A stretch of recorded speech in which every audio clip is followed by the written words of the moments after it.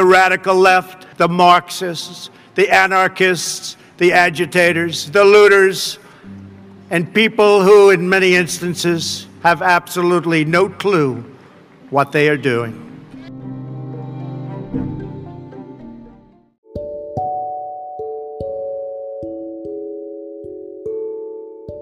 Welcome to What Radicalized You, a podcast of stories and experiences that have shaped people's ideas about our world and the way society should function.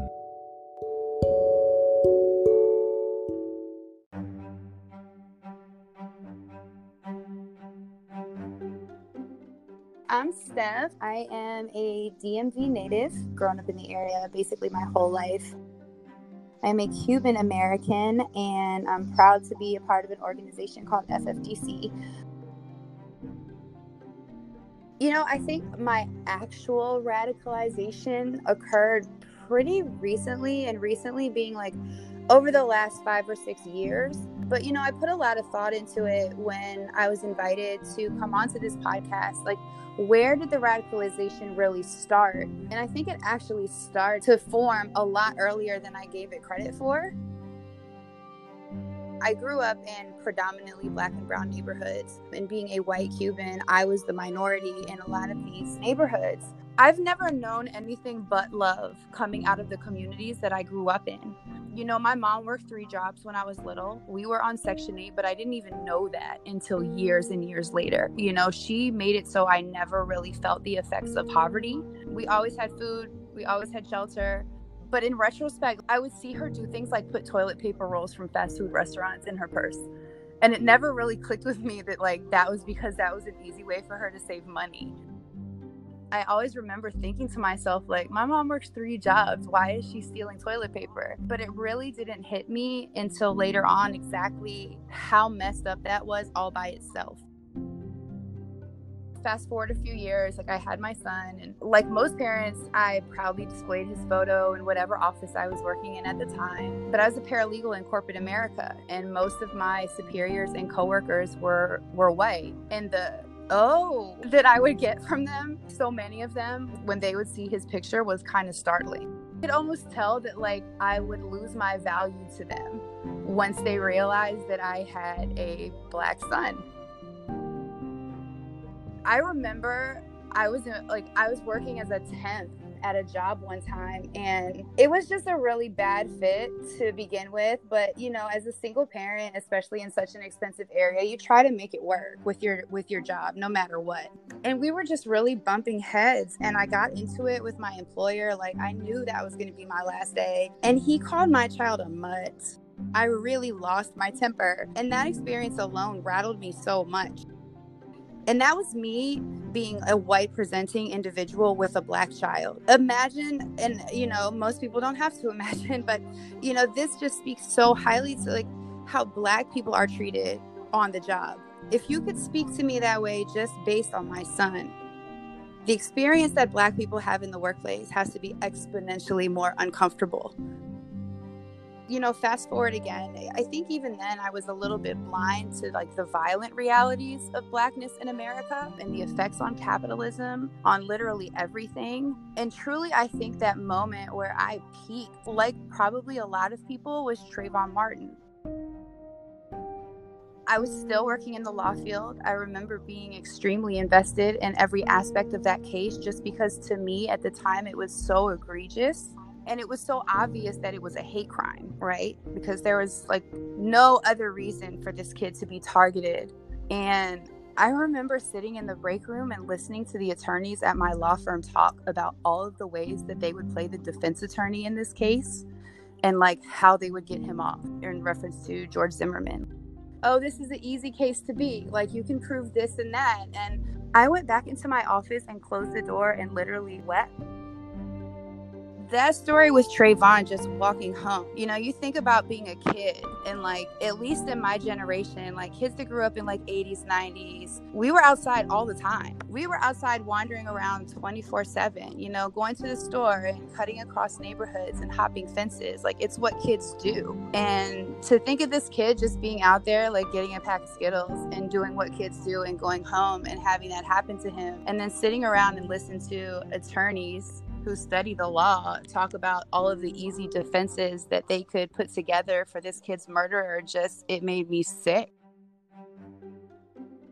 And, you know, there were many more innocent Black lives taken long before Trayvon, right? And up until this day. But that was really like a cornerstone for me that really kind of sparked the, like, this is a lot worse than I ever gave it credit for. It kind of just grew from there. You know, I wept for Trayvon. I wept for Jordan Davis, who was shot by the white man at the gas station in Florida, who thought his music was too loud. And then there was Michael Brown and Laquan McDonald. And then there was Tamir Rice, you know, and I had a son old enough to be playing outside then. It could have been him. It could have been any of his friends. You know, it could have been anybody. And then Freddie Gray, who was closer to our area. And Freddie Gray was actually the first protest that I ever went to. It was at that point where I was just like, this is absolutely ridiculous. And just sitting here and being sad about it and crying in my office is not going to fix anything. Sitting here and being silently upset at these attorneys, they're talking about defense strategies for murderers, it's not accomplishing anything. So Freddie Gray was the first protest I ever went to. And, you know, coincidentally, it was also my first riot. So I was literally baptized by fire. And it was one of the first times that I can remember witnessing police brutality live and in person. Not just on TV, not just hearing accounts of it on the news or hearing it from friends. Like, it was my first time really witnessing egregious, violent police brutality right in front of my face was at those protests. And them brutalizing protesters for being angry at them for brutalizing people was just so ironic. I don't have to tell you that. You know, we've been living this for the last, at least 8 months. And, you know, from there, how the list goes on. Jamar Clark was shot in the head by Minneapolis police while he was handcuffed. Alton Sterling, Philando Castile, Charles Kinsey, Sandra Bland, Corin Gaines, Breonna Taylor, Ahmaud Arbery, George Floyd, Karan Hilton. You know, it doesn't stop. From there, I got to reading. You know, you start to try to educate yourself. You know, you notice a pattern in behaviors. You grow up and you watch the news and you get social media and you start to really notice patterns. I don't know at what point it was when I really started reading about the police and the government, about how modern day policing directly grew from slave patrol. Like, they didn't even bother to change the badge, you know, like it was a completely lazy, not so cover up job of reforming slave patrols. I'm just like, they didn't even bother to change the badge. And things like that stick out to you so much because it makes you realize how little they really care about you knowing their malicious intents when it comes to Black, brown, and indigenous communities and people. They really don't care if people know that their systems, policies, actions, behaviors are racially motivated. You know, then I learned about the Electoral College and how that exists only because states wanted to make money off of Black bodies, but only name them as 3/5 of a human being to make sure that while they were making money off of them, they didn't have the same rights as white people.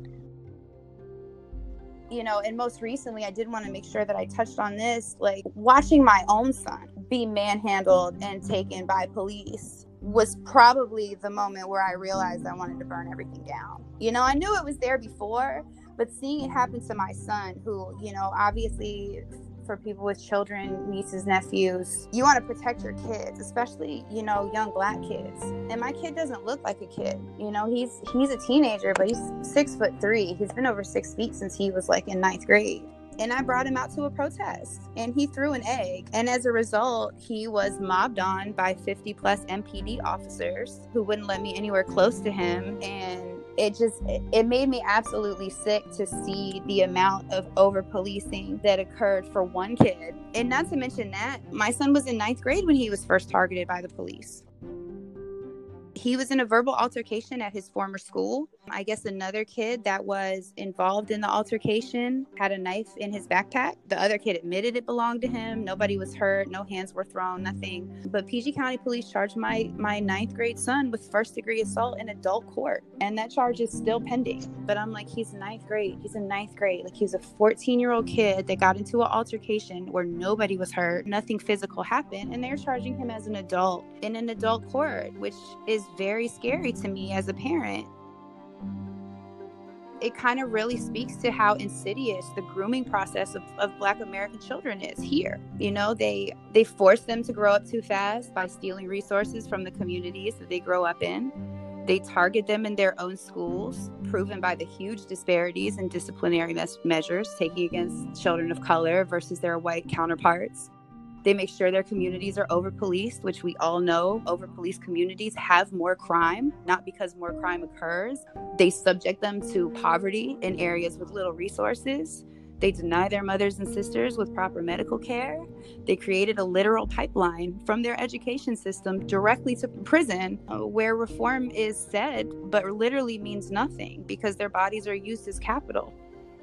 You know, they earn money from them being there and release them back into the same communities with no resources to better themselves. They release them into a society that says, even though you paid for the crime that the state put you in the position to commit by stripping you of resources from a very young age, we're also going to make it so you don't qualify for jobs or housing when you get out. They force reliance upon the government in an attempt to keep people under their boot. They deny proper medical care. Mental health resources are non-existent. You know, it's just this endless cycle of violent oppression, you know, and when they're done with all of that, the moment people get tired and the moment they say enough is enough, they paint them as terrorists, anarchists, dangerous to society.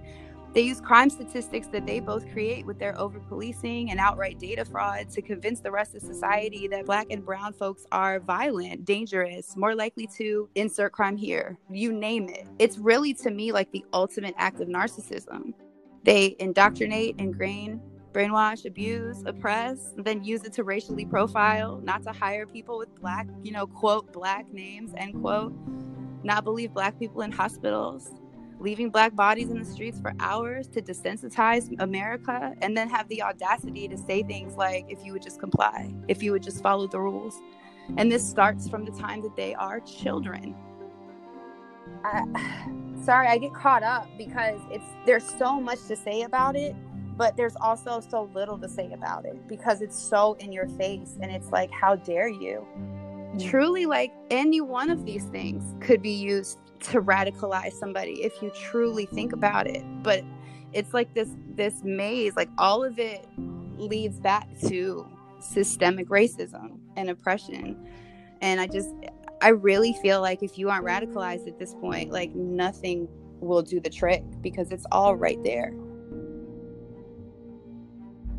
One of the last things I remember really seeing on Facebook was an article that I think it was Montgomery County Police in Maryland put out. And they said that they did data-driven research and found implicit bias in a lot of their officers in regards to their traffic stops, in regards to the way that they proceed with their jobs. And in the comment section, there are still people denying it.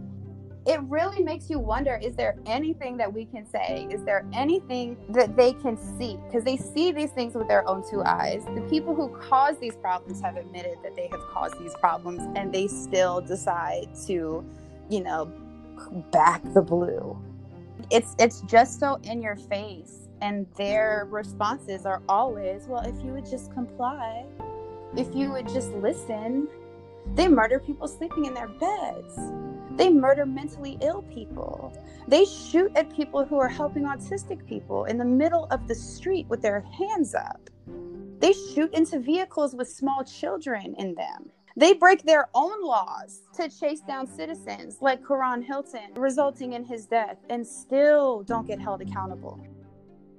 It's like the Law and Order crowd is only law and order when it comes to a certain demographic. Your own police officers are breaking the laws for these things to occur, and you still don't see it. I can't make it make sense. You know, I hate to be negative, but reality has shown us that I think that things are going to get worse before they get better. We are literally dealing with fascists right now.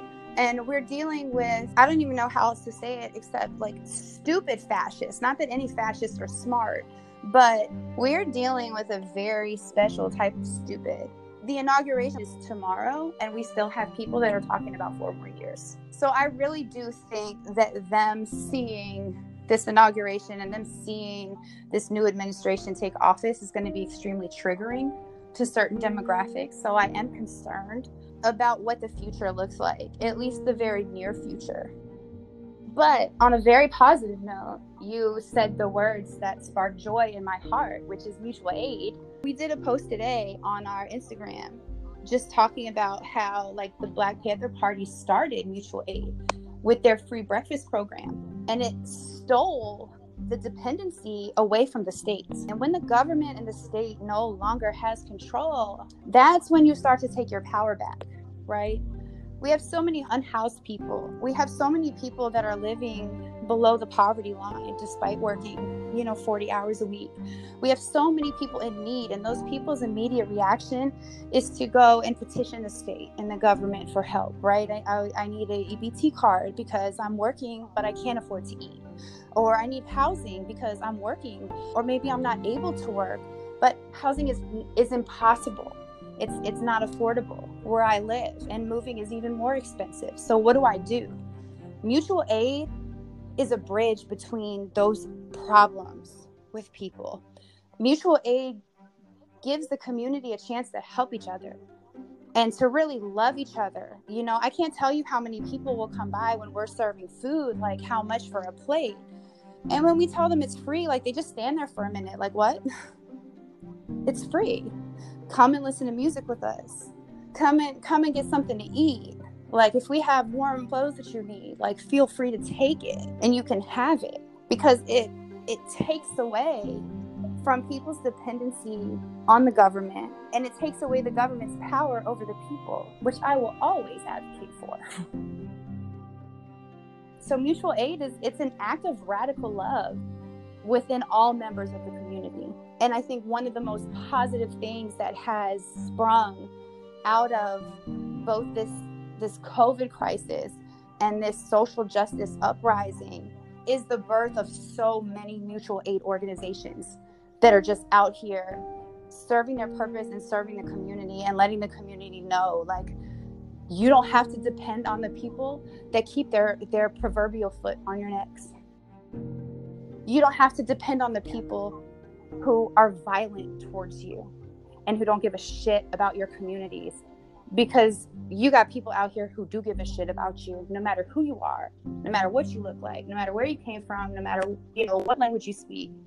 We're going to feed you. We're going to do our best to take care of you. Like, we're going to help you with housing if we're able to. Like, that's what we're here for. And I think as things continue to go as they've been going, that mutual aid is going to become a much bigger part of communities, hopefully across the United States. I don't really know what they look like outside of DC, but I know DC, like, our mutual aid game is strong.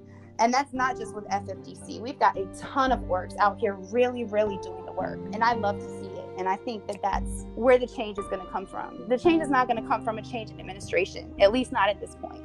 The change is going to come from the people.